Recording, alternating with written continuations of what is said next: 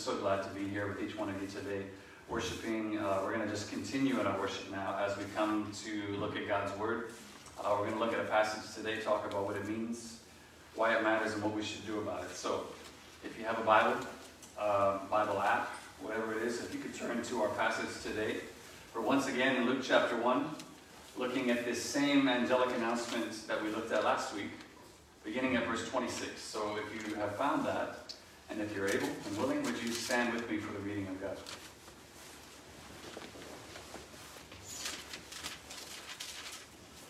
Word? Luke writes this, in the 6th month, this is the 6th month of Elizabeth's pregnancy, the angel Gabriel was sent from God to a city of Galilee named Nazareth, to a virgin betrothed to a man whose name was Joseph, of the house of David, and the virgin's name was Mary. And he came to her and said, "Greetings, O favored one, the Lord is with you." But she was greatly troubled at the saying, and tried to discern what sort of greeting this might be. And the angel said to her, "Do not be afraid, Mary, for you have found favor with God.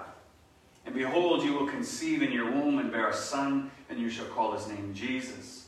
And he will be great, and will be called the Son of the Most High, and the Lord will give to him the throne of his father David. And he will reign over the house of Jacob forever, and of his kingdom there will be no end." And here's where we're going to focus today. And Mary said to the angel, "How will this be, since I am a virgin?"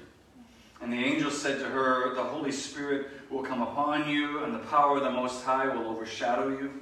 Therefore, the child to be born will be called Holy, the Son of God.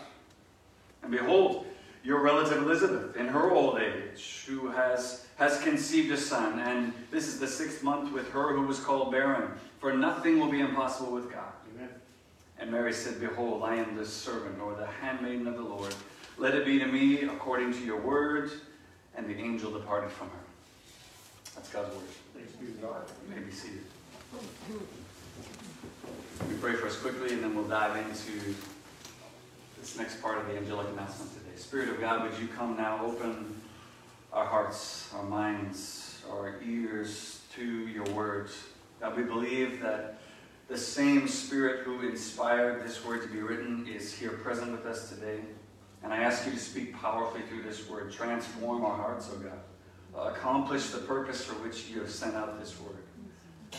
Pray that that would be accomplished in each one of us here, online, wherever it is we're hearing this today. And as I always ask now, eternal God, would you move and govern my tongue to speak your truth?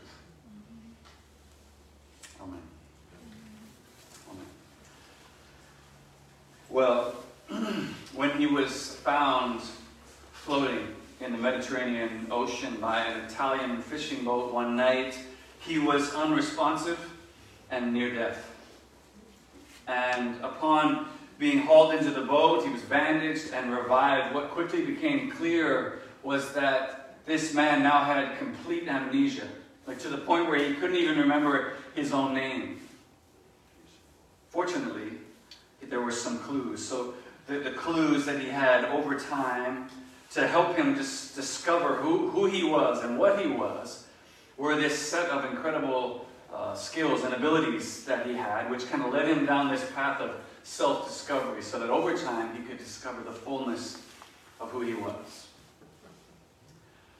If you haven't figured it out already, this is the basic origin story to one of Robert Ludlum's best known and loved series, which went on to become a series of successful films based around a character named Jason Bourne.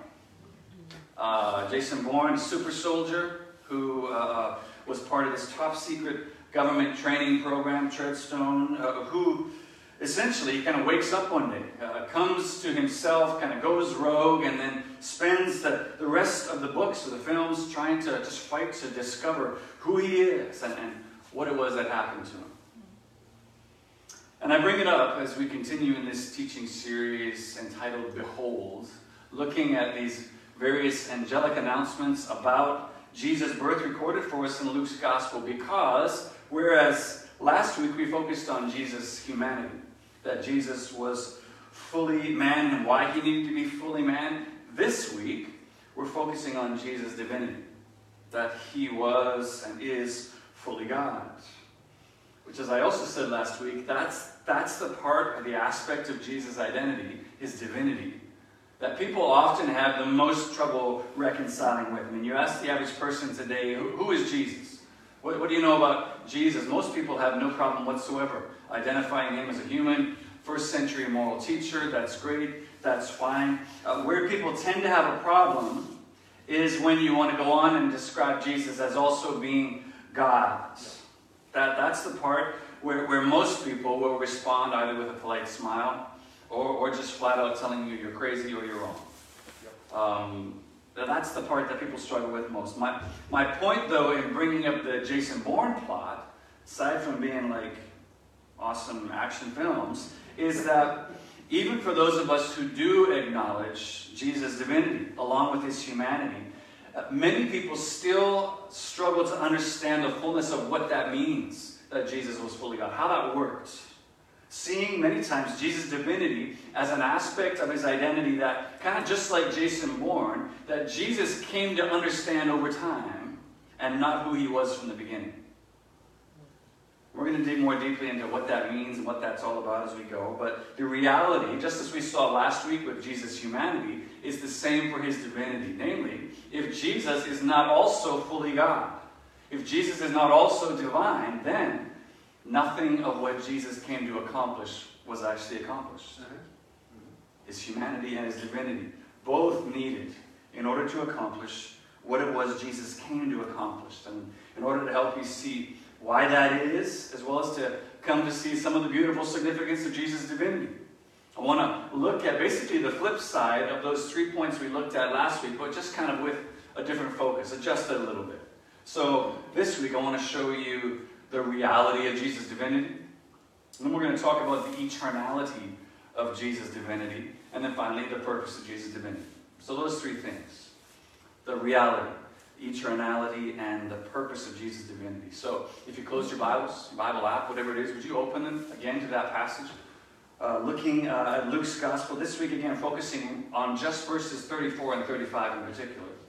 Follow along with me as we continue to examine these incredible angelic announcements about the Christmas story and seeking to understand all that they revealed about Jesus to those who first received him, as well as all that they still mean to us and reveal to us today.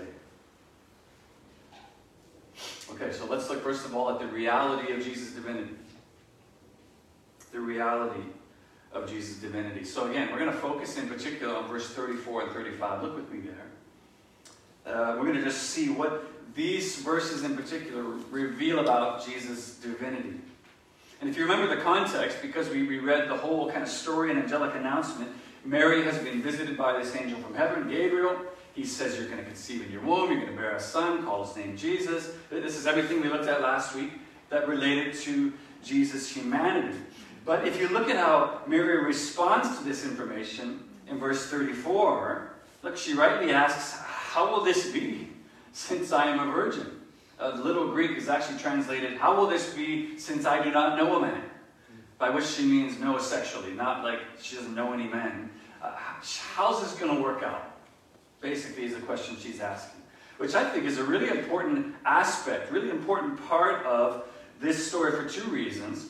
First of all, because it gives us Mary's first-hand testimony that Jesus was not conceived naturally. Okay? Either through Joseph or any other man, she says, I've never been with a man before, never been with a man sexually. Which, sure, we could say, well, she's lying. She's making that up. She had. Maybe. But certainly the Bible doesn't give us any indication that that's what's happening, or that that's the character of Mary, that that's the sort of person she is. Secondly, I think this is an important aspect of understanding this story, because it actually adds a great deal of credibility to it, I think. Why? Well, because Mary responds to the idea of a virgin birth the same way that you or I would today. Yep. The exact same way. Now, we've already talked about this with angelic announcements, that these were not, despite like what we often think of first century people, angelic announcements were not common, everyday things that happened, that everyone was just like, oh, another angel, great. That didn't happen often. They were weird, they were scary things. What Luke is saying is the exact same thing is true of virgin births. Okay? These were not things that people just expected or thought of. And so, even if, people in Jesus' day, they didn't know everything we know about human biology that we know today, they still knew where babies do and don't come from. Yeah. Okay? They knew that much, right? That's why instead of just Mary saying, sure, no problem, sounds great, she responds to this angelic announcement that she's going to have a baby with, how? And her fiance, Joseph, he's ready to walk when he hears that Mary's going to have a baby, because he's like, that's not me. So, virgin births, not common things. They respond just like we would. But as you look at verse 35 now, look there with me, the angel Gabriel responds to Mary's question by basically saying, well, like this. This is how it's going to work out. He says, the Holy Spirit will come upon you, and the power of the Most High will overshadow you. Therefore, the child to be born will be called Holy, the Son of God.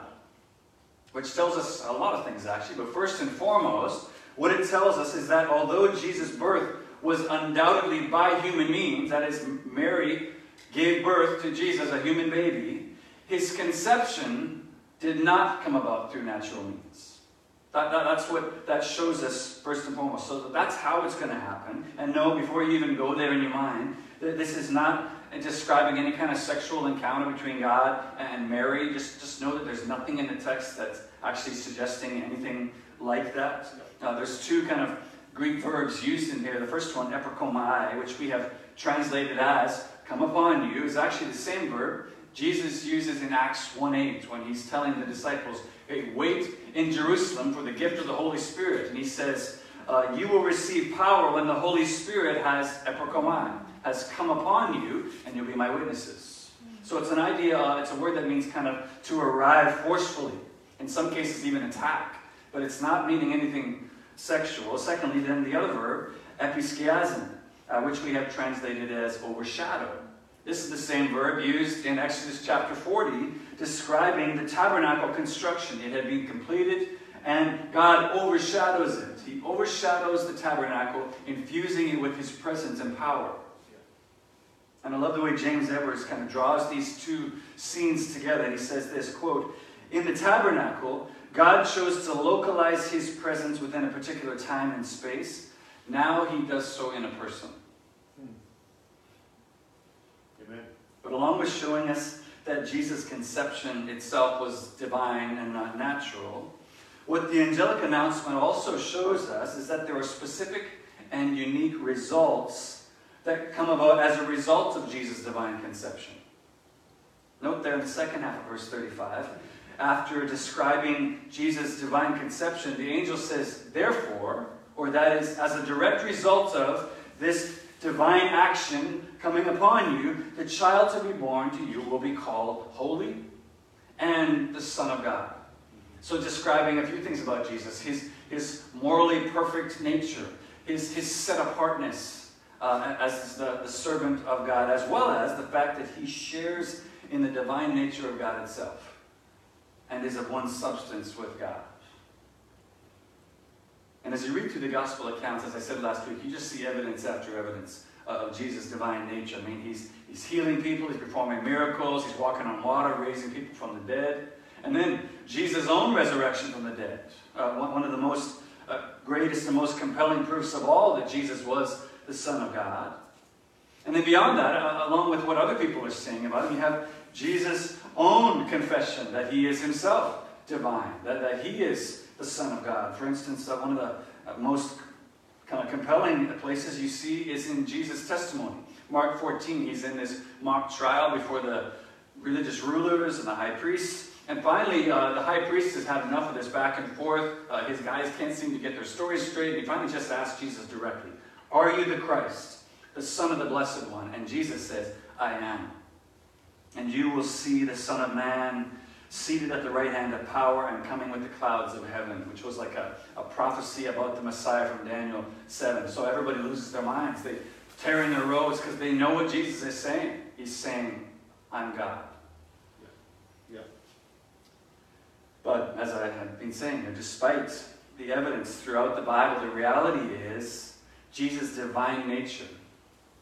It's the part of Jesus' identity most people struggle to accept. They just can't seem to go to this place. And so, you ask people about this today, you just be like, well, you're describing Jesus and what the Bible says about him, I've heard many people say to me over the years, look, Jesus was a great man. There's no question. He had an amazing life. He did and said all kinds of amazing stuff. Why can't we just leave it at that? You know, like, let's just try to follow his teaching the best we can, because there's a lot of great stuff there. Let's just do that. Why do we need to go off into all this kind of religious nonsense, these superstitions and whatever about him being God? Let's just follow his great teaching. The world will be a better place. We'll talk a bit more about where that statement, I think a statement like that really comes out of, at sort of a deep, corny level. But in response to that statement itself, I know of no better response than what C.S. Lewis writes in his masterful short little book, Mere Christianity, when he says this: I'm trying here to prevent anyone saying the really foolish thing that people often say about him. I'm ready to accept Jesus as a great moral teacher, but I don't accept his claim to be God. That is one thing we must not say. A man who was merely a man and said the sort of things that Jesus said would not be a great moral teacher. He would either be a lunatic on the level of a man who says he's a poached egg, or else he would be the devil of hell. You must make your choice. Either this man was and is the Son of God, or else he's a madman, or something worse. You can shut him up for a fool, spit at him and kill him as a demon, or you can fall at his feet and call him Lord and God, but let us not come with any patronizing nonsense about his being a great human teacher. He has not left that open to us. He did not intend to. Amen. Amen. So that's the reality of Jesus' divinity. Whether we accept that or acknowledge that or not, that is the Bible's testimony, that is the testimony of history, that Jesus was truly and fully divine. The next thing I want to show you is the eternality of Jesus' divinity, or the eternal nature of his divinity. And I won't spend a great deal of time on this point, but I do think it's worth taking the time to establish again, especially for those of us who believe that Jesus was divine as well as fully human. Because, as I said when we began, even those who do accept that Jesus was fully God, there can be some misconceptions about what that means, which, while taking nothing away from Jesus, absolutely take away from our understanding, take away from our full appreciation of just who this baby was born 2,000 years ago and who he still is. And where that misconception I find about Jesus' divinity most often arises is with regards to his eternality. That is, that Jesus is the eternally existing Son of God, co-equal with the Father. Yeah. This is where I think we kind of get off track when we lose sight of that reality. So for some people, while still seeing Jesus as divine, they'd say, yes, Jesus is divine.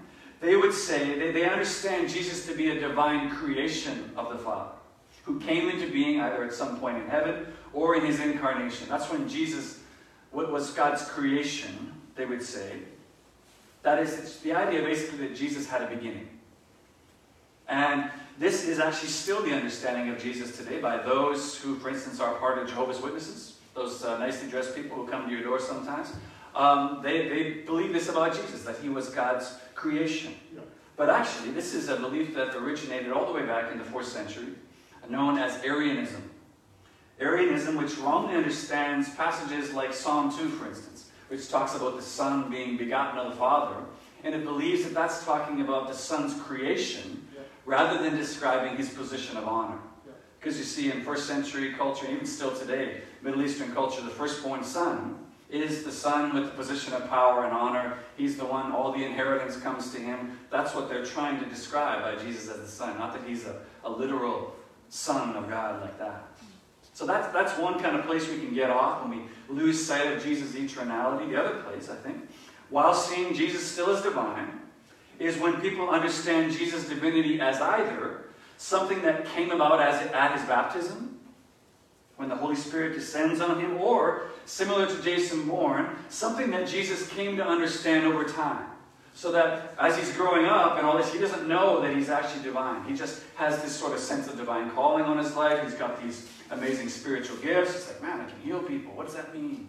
And all this sort of thing. And then over time, he comes to the place where he comes to his baptism. And then suddenly, the Holy Spirit descends on him. And now he's like, this is who I am. Okay.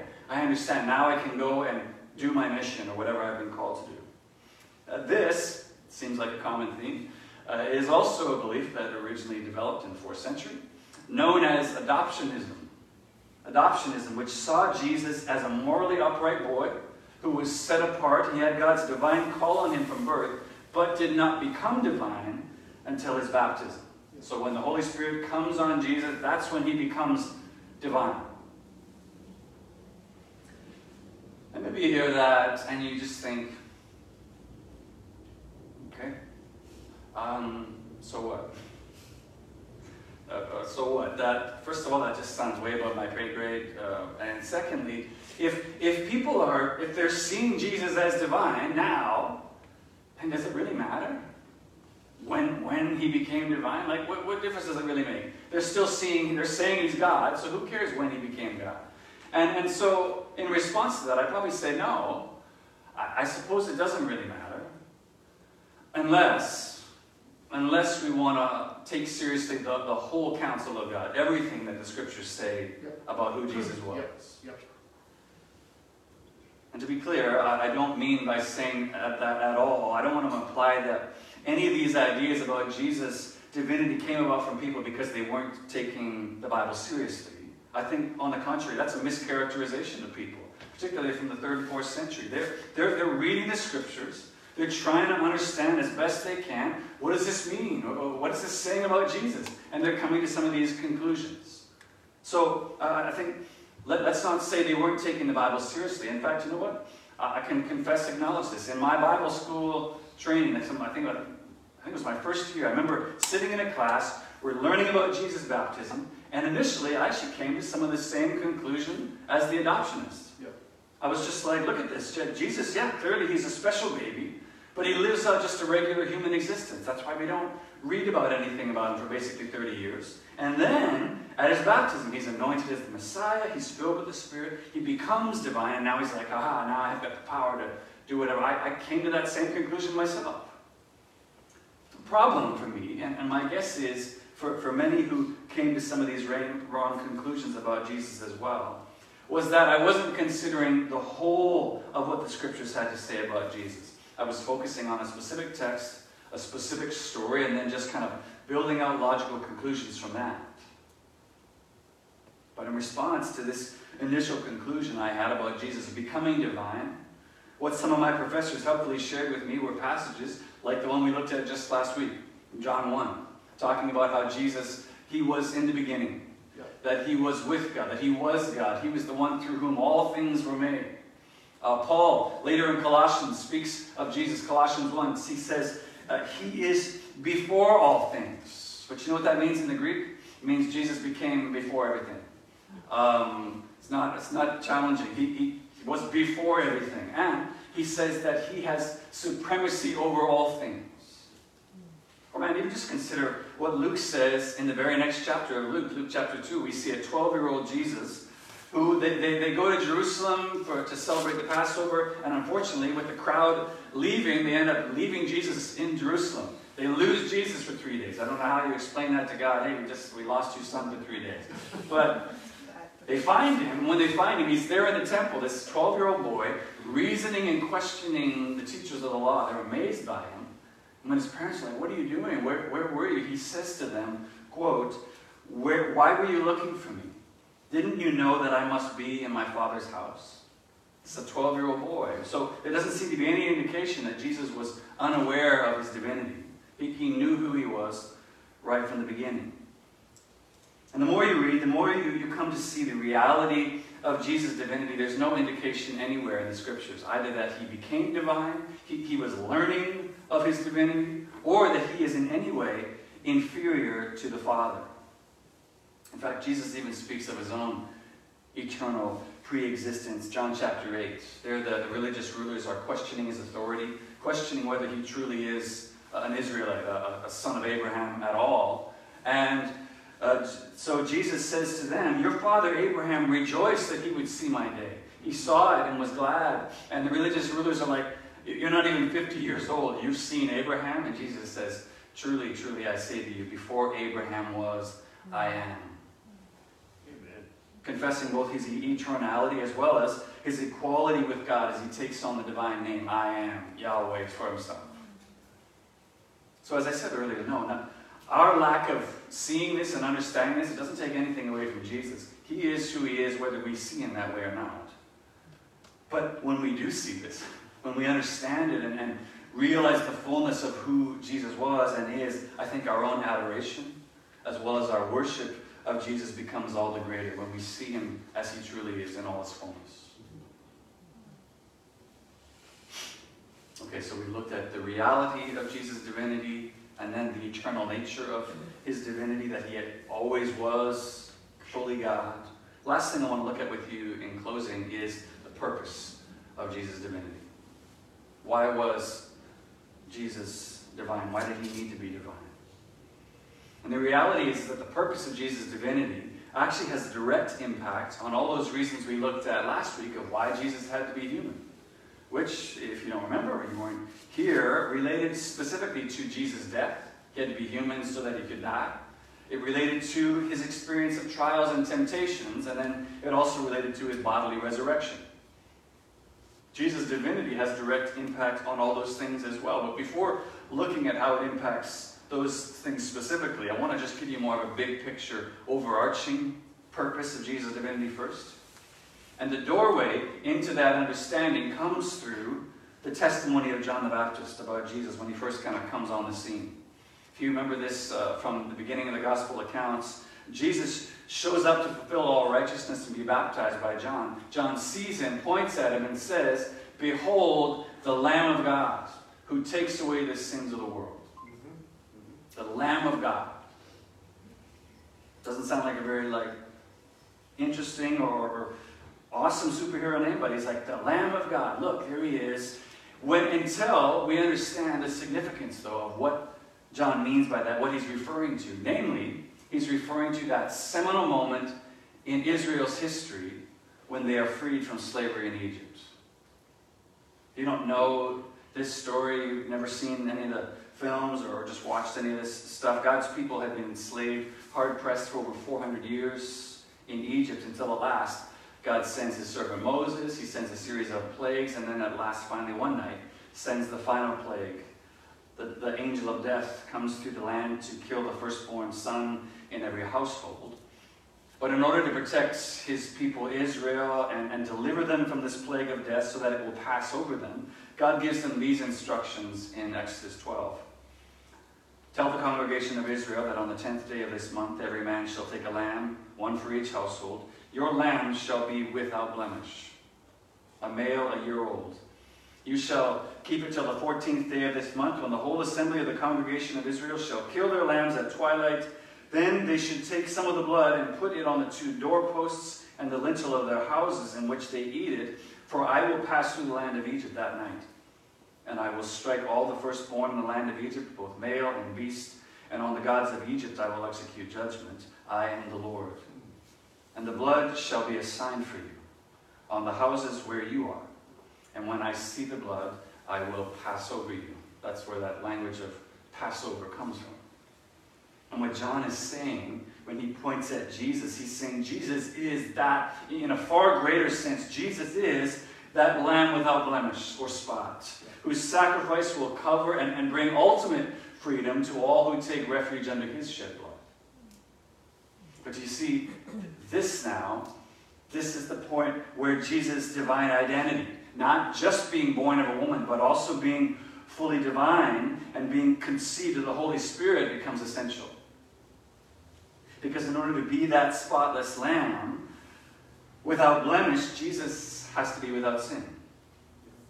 That is, yes, he has to be human so that he can die, but he can't be only human. Because what the Bible reveals is that all naturally born children, those the Bible often refers to as the children of Adam, have carried with them the curse of Adam. That is, none of us, in and of ourselves, are without spot or without blemish. The Apostle Paul says it this way, Romans 5. Therefore, just as sin came into the world through one man, and death through sin, so death spread to all men and women, because all sinned. But But here's the good news. Because Jesus is the divine Son of God, not naturally born, and therefore he is free of sin's curse. Therefore, then, his sacrifice on behalf of us, as the truly spotless Lamb of God, is acceptable before God as the penalty for our sin. Apostle Peter says it this way later, 1 Peter chapter 1. Knowing, he says, that you were ransomed from the futile ways inherited from your forefathers, not with perishable things such as silver or gold, but with the precious blood of Christ, like that of a lamb without blemish or spot. He was foreknown before the foundation of the world. That is, he is eternal. But was made manifest in these last times for the sake of you, who through him are believers in God, who raised him from the dead and gave him glory, so that your faith and hope are in God. So that's the purpose right there. That's the purpose of Jesus' divinity. So that he can be that Lamb of God who takes away the sins of the world. And this is how that purpose now relates directly to all those purposes of Jesus' humanity. Because here, if Jesus dies on the cross, he's human, right? He dies on the cross, but he's not the spotless Lamb of God, then Jesus is our example. He's our example of sacrificial love, but he's not your atoning sacrifice, and you are still in your sins. If Jesus experiences all the trials and temptations of life, just as we do, but he gives in to temptation, then he can identify with all your struggles, absolutely, but he cannot help you overcome them in any way. It's exactly as the author of Hebrews later says, for we do not have a high priest who is unable to sympathize with our weakness, but one who is tempted in every way just as we are, yet without sin. Yes, he was tempted just as you are, but without sin. So he can actually help you when you're tempted. Finally, if Jesus is only human and not divine, then he may have authority to lay down his life, as he says in John 10:18. But he has no authority whatsoever to take it up again, as he also says in that passage. And therefore, has no authority to raise you up when your life comes to an end.